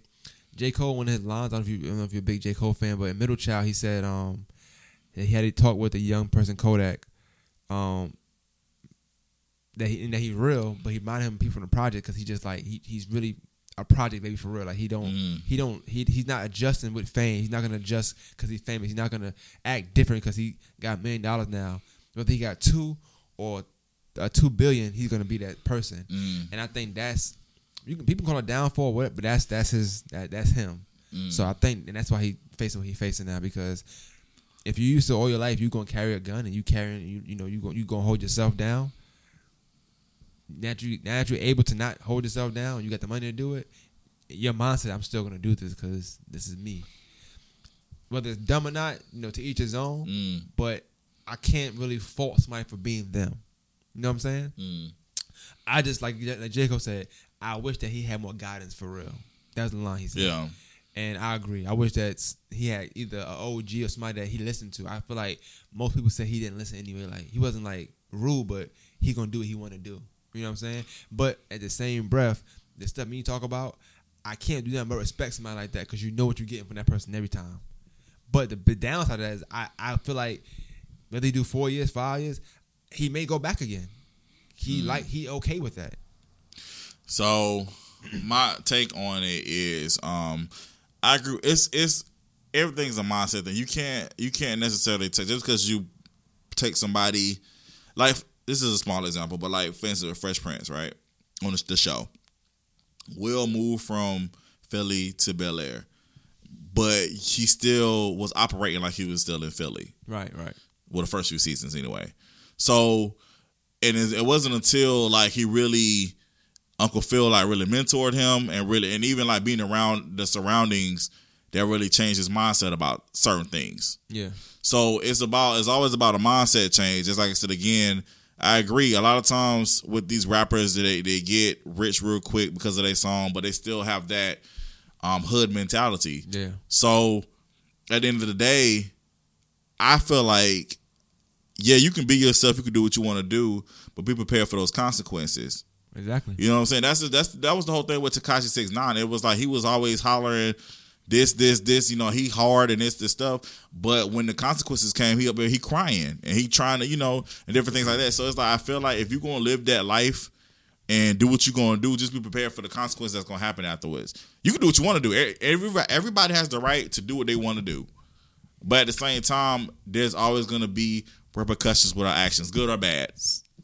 So I want to just say what you said. Like, me personally, I don't really too much compare to Tekashi and Kodak. I know what you were doing. You comparing just that thing, only because to me, two totally different. I feel like Tekashi was a fraud from the beginning, so he was just frauding the whole time. So I can't say he did nothing wrong, right? Because everything was just fake from the beginning. So I don't know with him. But the thing is, though, if you're going to perpetrate that fraud, you still got to be prepared for what comes with that. So yeah. So what I was getting to with that was Kodak Black. He had said he was okay with pretty much he don't care if I go to jail or not. So even though it's 4 years, to me, I'm mad for him. I know he's not mad though. Like I feel like he's not. You said you're mad for him. I'm upset for him. I'm like because me, you, like it's certain people that I know you by nature want better for people. Okay, I got you. I understand that. So okay, I'm I got upset. you. I know he has a great future and music. I got you. I know what he can do for his family, whatever the case may be. I'm just mad at his mindset, but I can't change it. I'm mad that his mindset is what it is, but I don't know what he's been through either. But I'm not getting to that. That's all I'm getting to that bag. But I said to say, he said plenty of times, like, I don't care about going back. Like, it's whatever. I'm going to do what I want to do. And he may be okay with that because some people are okay with being, like, they like being, my uncle like that. Like, he did 8 years. He came home to stay with us. 2 months, he went back to jail. That's how, yeah. He was saying the whole time he didn't want to be home. Like, he didn't want to go back to jail on purpose, but he was okay with going back because this ain't for me. What freedom not for you? No, I mean, and I don't know nobody personally, but I mean, I can only speak on what I've seen. Like I said, watching, I know this is a fictional show, but watching Eyes, like I said, just a lot of those guys, they, like, Poet is a good example on the show. Yeah. He got out, but he ended up killing somebody at the book signing, and then he came back. But he had said something, he was like, yeah, it just... he said something in the mindset of like he basically was meant to be in the system. They call it being institutionalized. Yeah. But I look at it like people are comfortable where they comfortable at. That and I hate the narrative to go with that because that don't mean that people like men and all that stuff. That's not what it means. But people are okay with who they are in that place. Mm. It's a big world out here. You're not gonna be that same. It's like school. You ever seen that like or work? You ever see somebody be cool at work, but they really corny in real life? Mm. But at work, they cool because of the position they hold at work. Same thing in prison. I ain't saying that's Kodak Black, but I'm just saying, like, when you say you got to do the consequences, I think he's okay with whatever's going on for some whatever reason. That just crazy to me. Well, just make sure you be okay with it. That's all I'm saying. Like I said again, do what you want to do, but just be okay with what happens with that. I do want to talk about the Tekashi just real quick because you mentioned it. I agree with you. I feel like me personally, I don't believe in. Like, I don't do that. You probably never heard me do that. I never blame somebody for this, that, and third. I feel like whatever I do, if something happens I don't like, I can dislike that it happened, but I also have to see what I did to what parts you played. You have to take ownership in your actions. So when something like that come down, whether it's a federal case, all that stuff, you take ownership. I feel like you got caught. They didn't get caught. You shouldn't say nothing because you knew what you were doing. In the same breath with them, just like, but it's a revolving door. So like, if I'm one of them that got told on, I knew you was fake. I shouldn't have messed with you in the first place. I knew that when the stuff hit the fan, you was gonna fold. I knew you wasn't tough, but I let you talk that gangster stuff and get us in trouble. I knew you wasn't about to lie, but I still shot these people for you, for whatever reason. So I look at it from the standpoint of it's so many pieces in that one case. It's a catch-22. This but whole looking thing at it is. from outside, looking like you said, as a man, he should be willing to be like, all right, cool, I'm gonna take whatever because your name is around all that stuff, not their names. You know what I'm saying? But he decided to work with him. I don't agree with it. I never agree with anybody that cooperates if you are not a law-abiding citizen. If you playing by them rules, do it 100%. Don't play by the rules till it's time to really take that time. Play the rules all the way. So yeah, I'm definitely a law-abiding citizzen. So yeah, you can't be snitching. You know I'm a snitch. But the thing is, I'm letting y'all know now. I'm snitching. And I agree with this. If somebody tell you they gonna tell, and they telling you, don't say they snitch because they told you from the get-go they're gonna tell. Yeah. If it's me or you, it's me. Hey man, I want to bring that up real quick. I'm gonna say that people keep saying I hate this word a lot. It's selfish thing. Say what? Selfish. I don't know if anybody told you selfish before. I've heard that a few times. You're selfish? I think what it is people they can't get what they want from me, so I seem selfish. But I made a saying. I made a little thing. I feel I'm not selfish in a lot of situations, but in some situations I am very pro me. And there's nothing wrong with that. I feel like everybody should be pro them in certain situations. Absolutely. You know what I'm saying? And I hate the narrative of being selfish because of not for me, just certain people. But I say that because you might not tell me. You might say I'm not. My brother might say like he see a lot of sacrifices I make. My kids might say I'm not. So if two people might say I'm not. And let's say people are just people I should have been with, but that to me tells me everything I need to know. I'm not selfish, just they and they feelings. You know what I'm saying? I want to get that out there that sometimes people will tell you that, but also look at the people that's telling you that, what they got in common. Now, whether you did something wrong or not, that's still fine, but don't let one person, two people define you as absolutely. a person. Also, too, I said this, I put this post on Facebook today. This is the year of reciprocation. This is the year of rebalancing the equation. You know, in chemistry class you have to balance the equations. This is the year of balancing the equations. So I feel like you shouldn't be able to say if somebody is giving you the energy that you gave them, they're just balancing the equations. That's not making them selfish. They're doing what you did to them. So you should just be accepted of what happened. Because this is small, but I mean to me I think it's big, especially when it comes to business. If I send you a message. And I'm not saying you have to send it to me like 5 seconds later because I know everybody's busy, everybody got their thing going on. But if I send you something and then you wait 2 or 3 days to respond to me or you just don't respond at all, but then you send me a message and you expected me like to stop exactly what I'm doing just to respond back to you, but you get in your bag because I didn't respond. I don't understand where the balance comes in at. So, I mean, yeah, ain't nothing wrong with being pro you. Be pro you. It's all about you. So do you and keep it pushing. That's all, yeah. It just But I feel like, I wanted to say that don't go with Tekashi. He was pro him, yes, but that also was very selfish of him too. He was pro him, but it was selfish because he ordered things to happen, and now he also told them same people to get them away from their families. That's selfish. But let's go back to like I said when I said beginning, but I agree with you. Like I said again, if you're gonna be about that life, be about that life all the way. You know what I'm saying? 100%. So, and I can tell you, I always say this: I ain't about that life. So again, if you around me and you do something, it's me. If it's me or you, it's me. So when I'm team me. When I was young, like I seen this 50 Cent. 50 Cent, he said he raised me on music wise, but it was something he said, and it always stuck with me. I like it, like my dad said or something, you know. And he was like, I don't expect nothing from a person that's not in their character. So if I know, let's say I'm somewhere, right, and for some reason, let's say I have a gun, and you with me, or whatever, and you got a gun, but you know, let's say you had a gun, but I know you're not trying to shoot nobody. So if a shooter happens, I'm not expecting you to go shoot. Or if the cops come and be like, hey, who marijuana is that? I'm not expecting you to be like, oh, I don't know if you know who marijuana it is. I don't expect that from you because it's not your character. You know what I'm saying? So I feel like make sure you choose your company, your people you're around wisely too. You know what I'm saying? Absolutely. That's the main thing because if you're not surprised by what happened, like somebody telling you, say, I'm not surprised, or something happened, I'm not surprised, then don't blame that person either. Blame yourself. If you're not surprised, then you know you should have been around that. You know, so. But teach his own. That's a good valid point. Let's end on a happy note real quick. Making the Band's come back. Okay. When?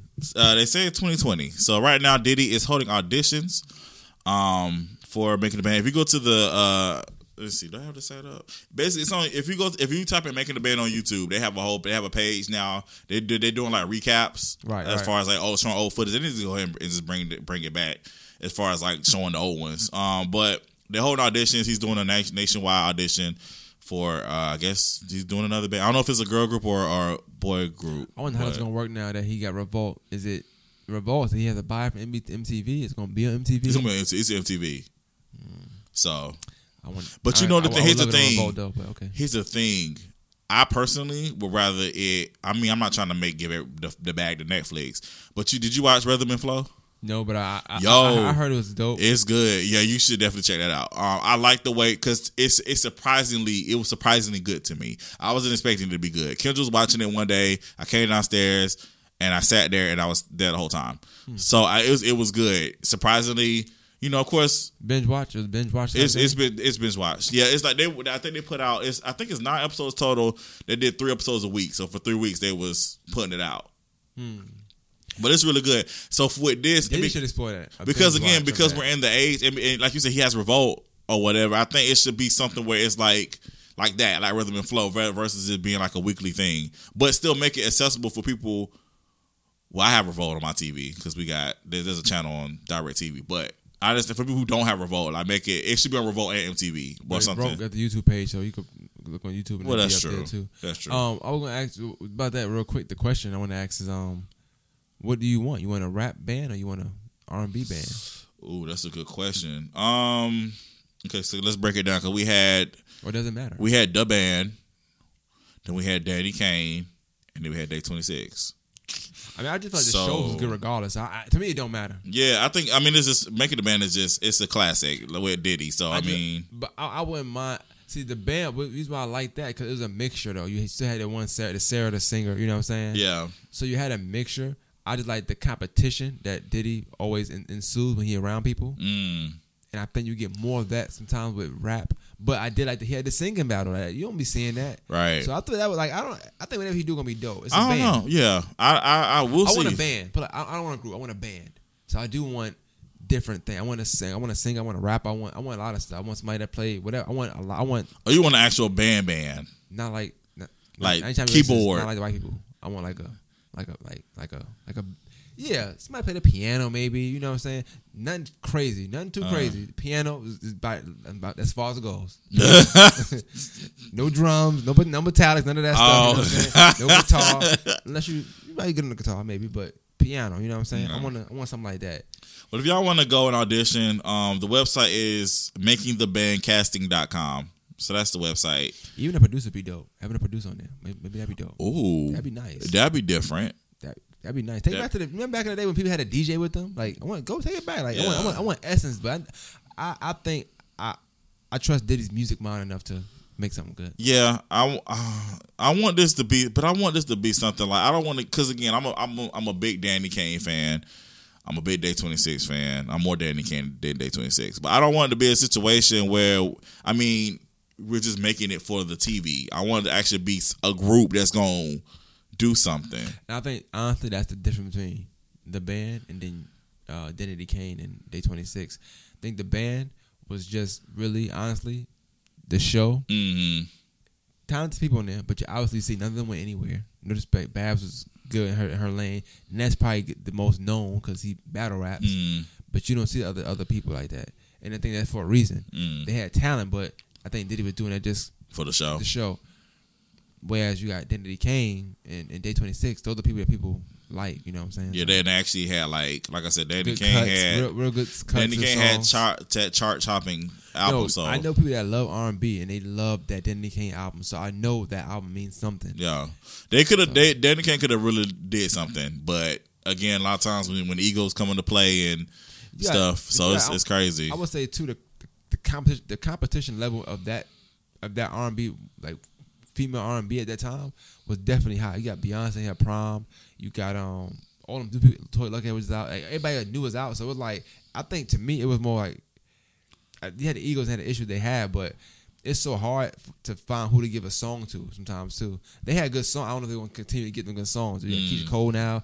Like Keisha Cole was getting all the good songs at that time. You know what I'm saying? So I don't think we think about stuff like that sometimes too. Like, would they have even lasted that long? I think they could. I think they would have. I think they could have, but I think their internal issues more so brought them down versus the outside. That's true. I think, like, again, you get to a point where when you allow the ego to become bigger than what the vision is, then it could be your downfall. The good thing we know that from the show too. Yeah, and I was looking at it I always look at it from an essence of, you got Keisha Cole. I mean, you couldn't tell me she was gonna make that drop that quick. Not saying that she's bad. I'm just saying, like, vocally she's still good, but just sonically everything that's there was like, dang, it's not the same. Right.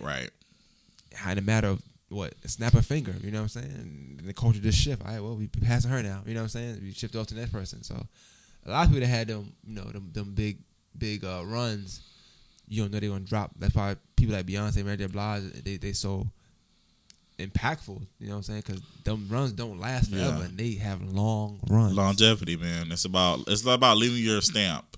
Yeah. So definitely. So shout out to Diddy, man. See if we get the band. Yeah, we'll see what happens.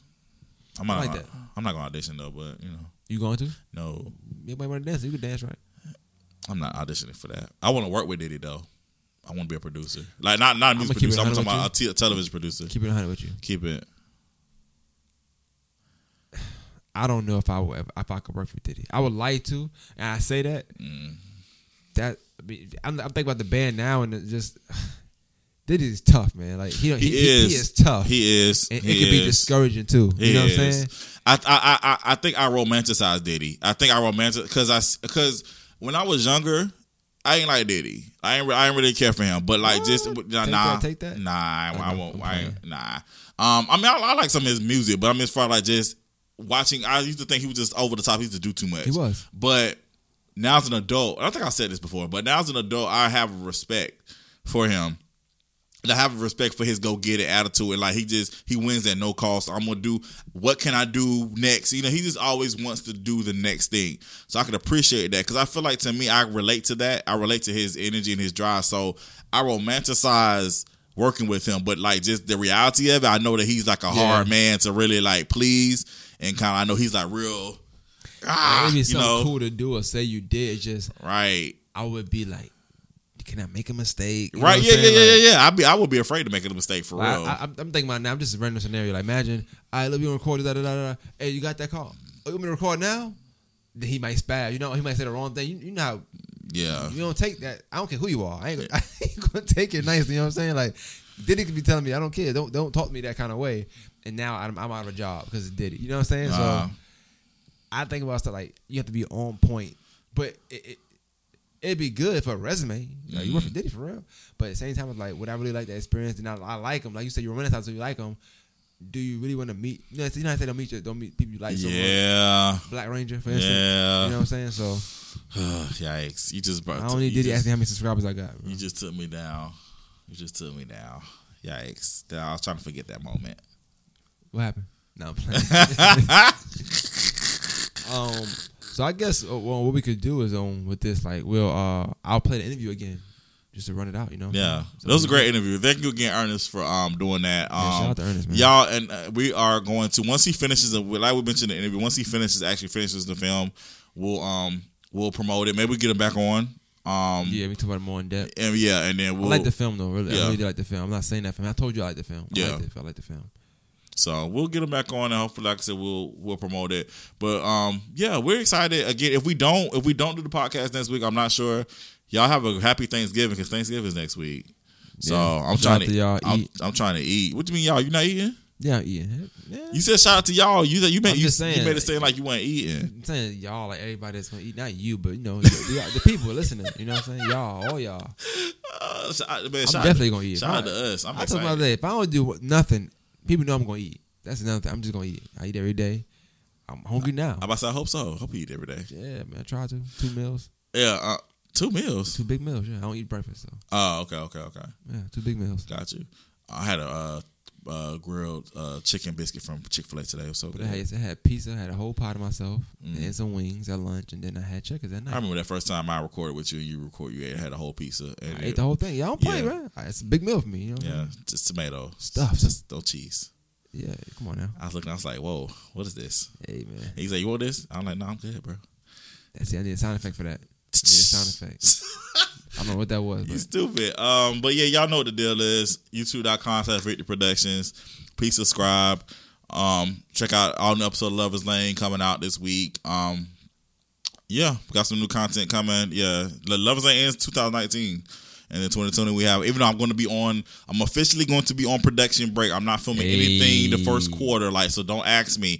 I'm not filming nothing. But we still got content coming. We got a new season of Bondage. We got a new season of My Best Friend. Peace Be Still will be done, so I have a new season of Peace Be Still. That's what I'm talking about. And yeah, we got some other stuff. We got some other stuff coming down the pipeline too. So y'all be ready. Hopefully we do the podcast next week because I'm gonna announce who the cover of VPN Mag will be. I'm doing everything on Thursday. Okay. So if we do a podcast next week, I will announce who's on the cover. And it's gonna be dope. I'm excited. I'm actually excited because it's gonna be this gonna be pretty big. So it's gonna be a good one. My man doing big things. Moving on up. I mean, I'm trying to, bro. To the east side.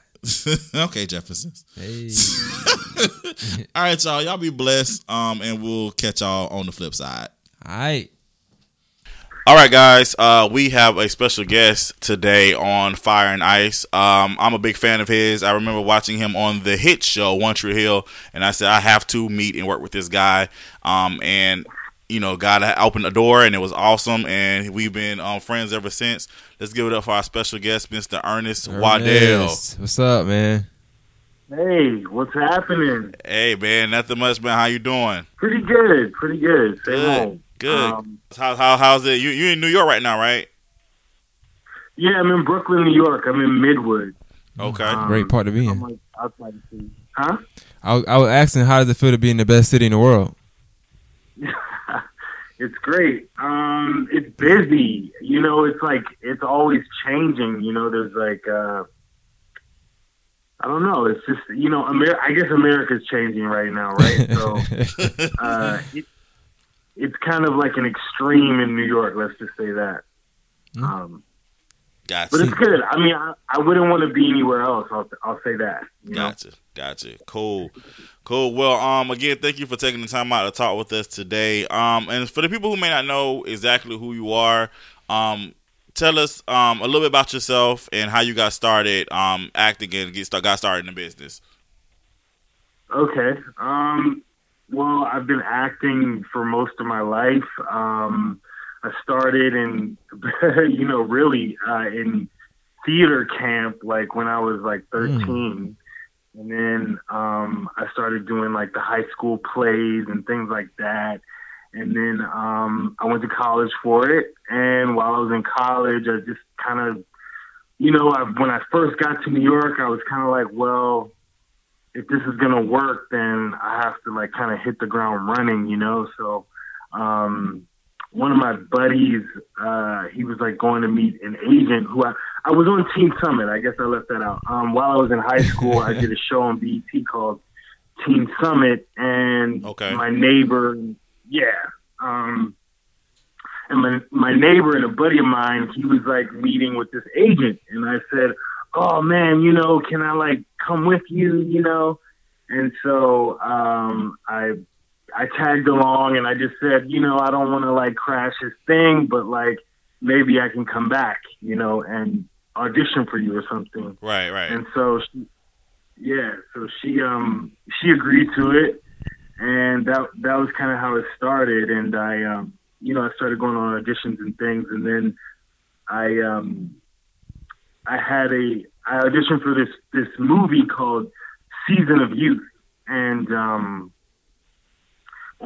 Jesse L. Martin played my dad in this movie, and I was the lead of the movie. And so Jesse's manager, he was like, "Oh, well, why don't we try this out for a little while?" And so I started working with him, and I started getting things, and he introduced me to a bigger agent, and I ended up booking.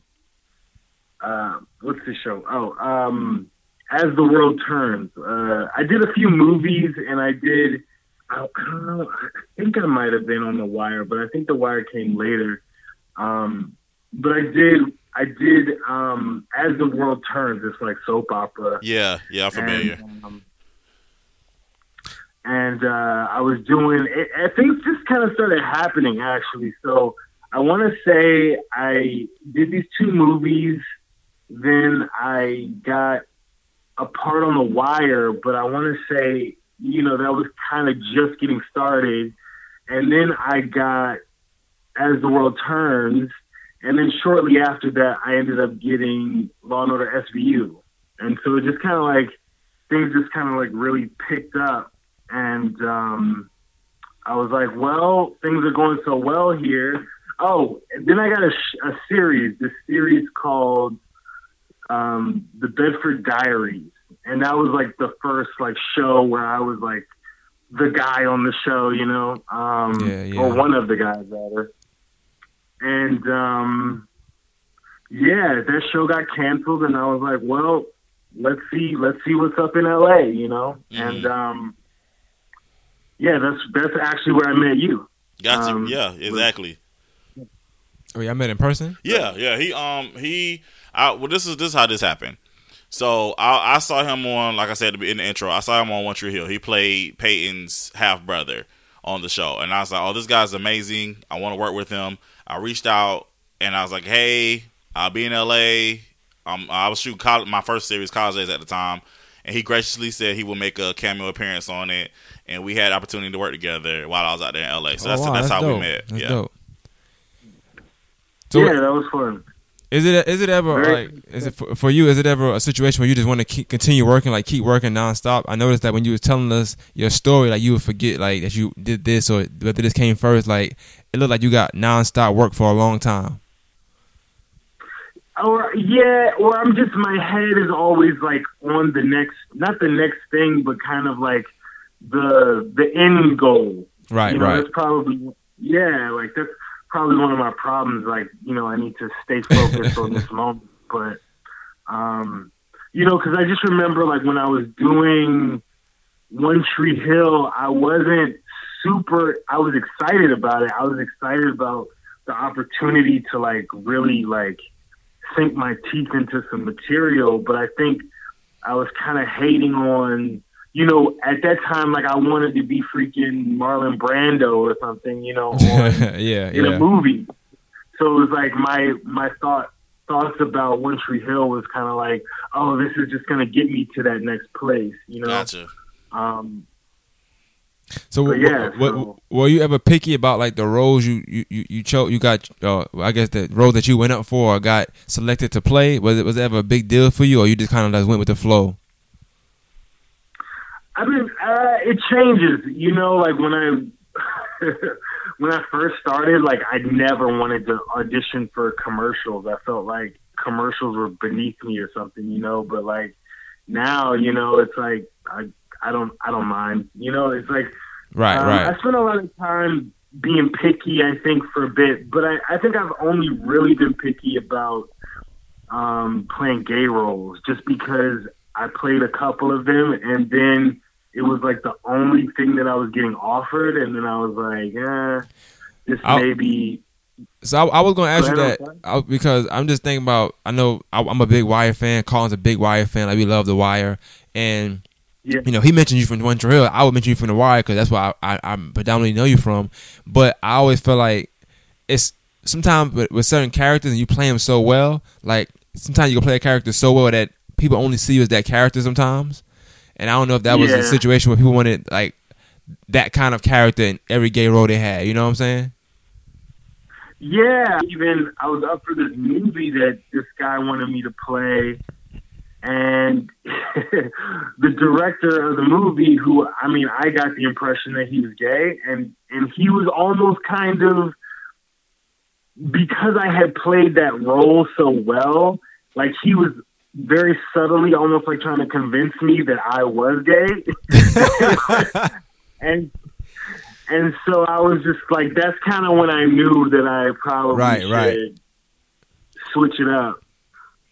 You know, and I'm gonna ask a question. I promise I will. But, no, no, you good. But he mentioned something that it just threw me off. So when you said, probably we talked each other about the interview, how we gonna attack the questions and stuff, and I was telling him, well, he was telling me that you played on Ice-T's son. Yeah, he's on SVU. Yeah, I watched that show and I didn't know it, right? And I've never ever in my life knew that was him from The Wire. You get what I'm saying? So it's like that goes to show you like how strong of a role. I thought they were two different people.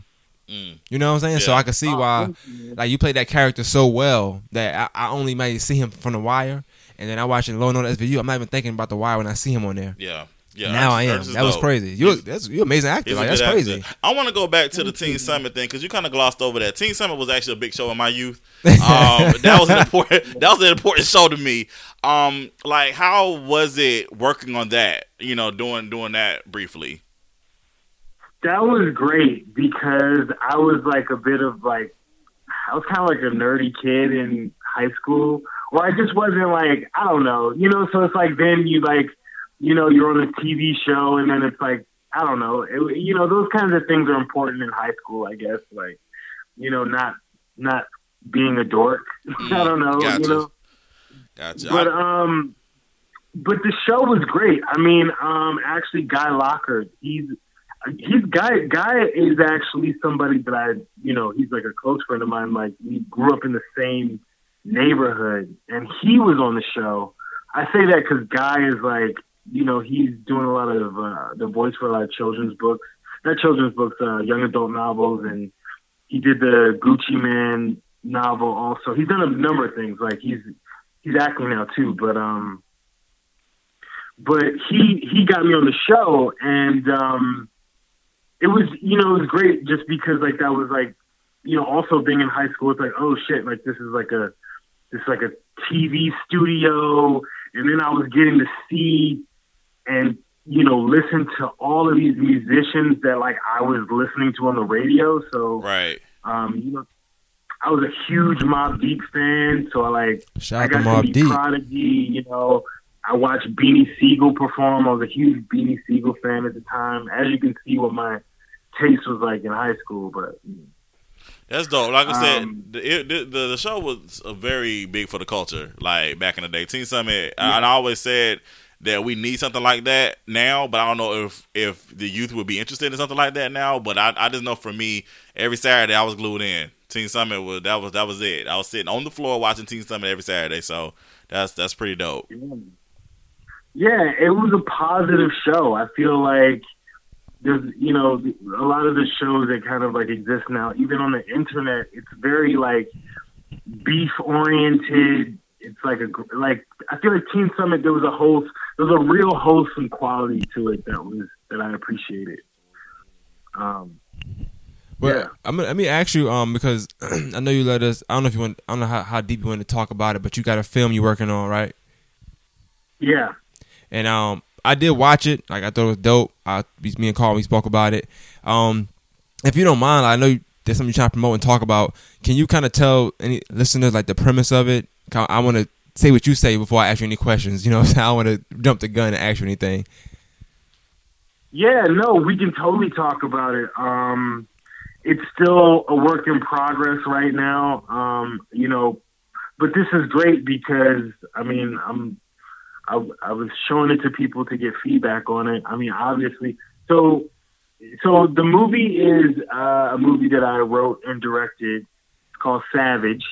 And it's about this guy named James who is living in suburban Maryland. And he's mowing lawns. And I'm actually in the movie. I play Terry, who is kind of like his boss / family member, and we have like a bit of a contentious relationship, and so James, decides he wants to, he wants to kind of escape his divorce and move to New York City, and he gets an opportunity to move, but things get hard for him, and he has to sort of compromise his integrity. Right. I mean, we can get into it. We can totally get into it. Okay, cool. Well, one of the first questions I want to ask about that is, with you being in living in New York right now, how much of that had inspiration in the actual film, what you wrote, as far as like the stuff he went through and like having a hard time finding whether place to stay or even the place he did find to stay. Like even that relationship was kind of weird to me. It was just funny. I thought it was a hilarious scene to me. But even that, like not knowing each other, but being in a situation where you pretty much got to do it because you had nothing else to do. Like you have to take that offer. Yeah, I don't know what you're asking me though. No, so in the movie when he goes to stay with a friend who's not really a friend, like right. Normally, no people wouldn't do that, but he has no other choice. So I'm asking, right. Like, did you draw inspiration from that from being in New York? The inspiration for it was really, I think that. Well, I'm just thinking about what you said. I think that, New York is hard, and people will really do whatever they need to survive here. And I don't know, it's just kind of I feel like New York is like a really aggressive form of capitalism, probably like the most aggressive I've ever seen. And so I think I wanted to express that. But in terms of that scene, the scene where, I don't know, I think it's kind of interesting how the internet kind of influences our relationships now. Right. Yeah, and so he knows this guy from Facebook, and he's stranded, and he's like, and the dude agrees to let him stay. But then he stays there, and he finds out the dude is a nutcase. Right. And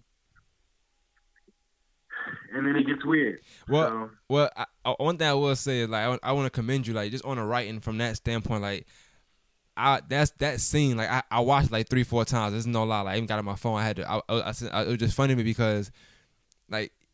You stay with somebody, you think you know somebody on Facebook, whether it's Twitter, any social media, and you talk to people, and you don't really know them. But to stay with somebody and then find out you don't know them, that's just the funniest thing. Like how you even wrote that to where you can look at that from like so many different angles. I thought it was amazing to me. How long did it take you to write the script? I actually wrote the script really fast, but that was because of circumstances. The co-producer of the movie, Thomas, who's the lead actor in the movie, he was in the Bay Area in San Francisco, and we were kind of just talking about making a movie, and I was like, well, if you come out to New York, man, let's do this. We'll make it, And so the movie works partly because I know Thomas, and we kind of structured it. It was like a thing that I had to kind of structure it around his strong suits, because I think that he was feeling a little self-conscious about jumping into acting. He had kind of like been doing other things. And so I was like, okay, well, how can I make his job like really easy? And so I don't know. I just kind of like thought about it from that perspective. And thought about obviously like what I wanted to talk about. I wanted to talk about relationships and how complicated they are. Right. And the power dynamics in relationships, and how we can kind of project our fantasies and our own kind of mutated fantasies on other people. And not even actually see who they are, So yeah, but I'd love to hear what you guys thought or what. I'll tell you my personal review. Like I thought the movie was dope for one. That's such a just general purpose. But I like the way it picked up. Like it's how it started off. Like not so much slow, but like you have to really you intrigued from the get go because it's so much happening and you really don't know why from the very first scene. It's like. Why is he feeding this woman? I don't know. You know what I'm saying? And you go from there as far as even when you come into the scene, I kind of wonder, like, well, why is he seeming so aggressive to him? You know what I'm saying? Like, what did he do to him? It's like, y'all relationship just seemed odd. So I laughed when you said family because it's like, it seemed like you didn't want him to be there in the movie, but, he was there. It's just him having to fend for himself and, I see him going through the trash can and things of that nature. I thought it was just a great picture to paint when you think about somebody going somewhere trying to go and get their dreams and not knowing what they have to go through. Sometimes we hear so often, like, I went here and like you said earlier, hit the ground running, this, that, and the third. He went there kind of with no plan a little bit, like thinking it was going to be easy, it seemed like. Right. And he hit, like, his make decisions. Even in the interview, he bombed and he had to use his charm to, and I just thought it was dope, even how quick he adapted to New York as far as even calling that woman back, and pretty much using her for a place to stay, like he changed with the climate very quickly. So I thought that was like dope. But I mean I don't. But you can interpret it. I mean I don't know how good that is though. Also, to I don't know. I feel like James definitely lost something. Definitely. He gained some things in the end, but he definitely lost some things. I think that's the beauty of film, just in general. It's like you can always get all these different interpretations of, and I feel like you do a good job as a filmmaker if you get the different interpretations from the different lenses. Right. So I think that's pretty dope. Ernest, how long did it take you on a production side? How long did it take you to make the film? I started in October 2016, so. I think I talked about it with Thomas in September or something, and then he flew out here, I want to say October 3rd of 2016 or October 5th, and we shot from October 5th, taking the bus down to Maryland and back to New York and things, and we did that until January, so like three-ish months, and from January I've been sort of cutting it and, having people come in and do voiceovers and, all sorts of stuff. It's been a really long time. I mean, part of the reason I had my father passed away. So sorry to hear that, man. Yeah, it's all good. But so I had to take a break from the movie and, jump back on it. So. But I think that's important because, again, I think a lot of people, especially filmmakers now, indie filmmakers now, they just feel like they have to, when they have an idea, they have to put it out like right now. And I think that's important. That you're saying that it's literally it's been 3 years for you with this project. You have not given up on it. So I think that was a jewel. Man. I think that was a jewel on what you just said, like just now. So I think that was very important. Oh, thank you, man. And it really is. You really have to. I mean, it really shows you what you're worth. I'll tell you that. And I think that you don't want to stop until it's done, until it's right. Right. And I'm at that stage, and sometimes it's not. Sometimes it's not going to happen the way you think it will. I think so. And I am so grateful that I've even made it to this stage because it's like at every little stage, there's just something that happens to where you might stop or you might give up or, like even like the short film I was making previous to this, the day that we started shooting, we lost the keys to the production van. Oh, wow. That's crazy. That's crazy. Yeah. So, it's kind of like whatever can go wrong will go wrong. And, you just learn so much doing it, Right. Firing people even. And it's just all these little idiosyncratic things that happen. But you just keep pushing forward basically, and you have to allow people to tell you some things you really aren't trying to hear. Right. You know. Well, I do want to say and mention, like, just to give you my last part of feedback is just, I think that everybody you picked, like, I don't know if you handpicked them or they had the audition or whatever, but everybody you picked that acted in the movie, like, I liked every single actor and actress in the movie. Like, I felt like they kind of embody or just, I don't know, they just took me. Like, every character, I feel like if I see it again, say somebody picked it up and you was a seller, I don't know, whatever you do, and you change something up, like, I'm always originally to see the regular characters that I seen first. You know what I'm saying? Like, I thought everybody you picked was good, especially the friend. I thought the friend part was just the dopest part because it just seemed so different than what I'm used to. So that was dope. You mean the friend who threw him out of the apartment? Yeah. Sean. Yeah, he was dope. Yeah, he did a good job. I went to college with Sean. Okay. He's like a dude I met at acting school. Oh yeah, he was definitely dope. I liked his role. That's dope. Well, we're gonna kind of close up a little bit, but again, of course, I want to talk about two things real fast because again, you were a part of one show that's a big part of the culture, still a big talk of the culture, which is, again, we discussed The Wire, and then you also you make guest appearances on SVU, and SVU is like one of the longest running dramas on television. Like, it's like they've been running forever. How is it working on SVU? Because like I said, you make guest appearances, here and there because you're playing Ice-T's son. So how is it working on that in that environment? It's great. It's a little bit hectic. I think it's like, so everyone's so busy, no one has time. It's kind of like, and then you're an actor, so it's hurry up and wait. So it's, I just try to go in and like do a good job and leave,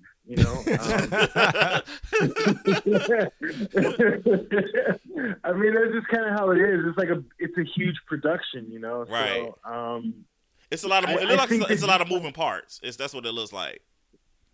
It's just a lot of moving parts, and I think just like what I've learned is, just kind of come in and do and play your role, kind of thing.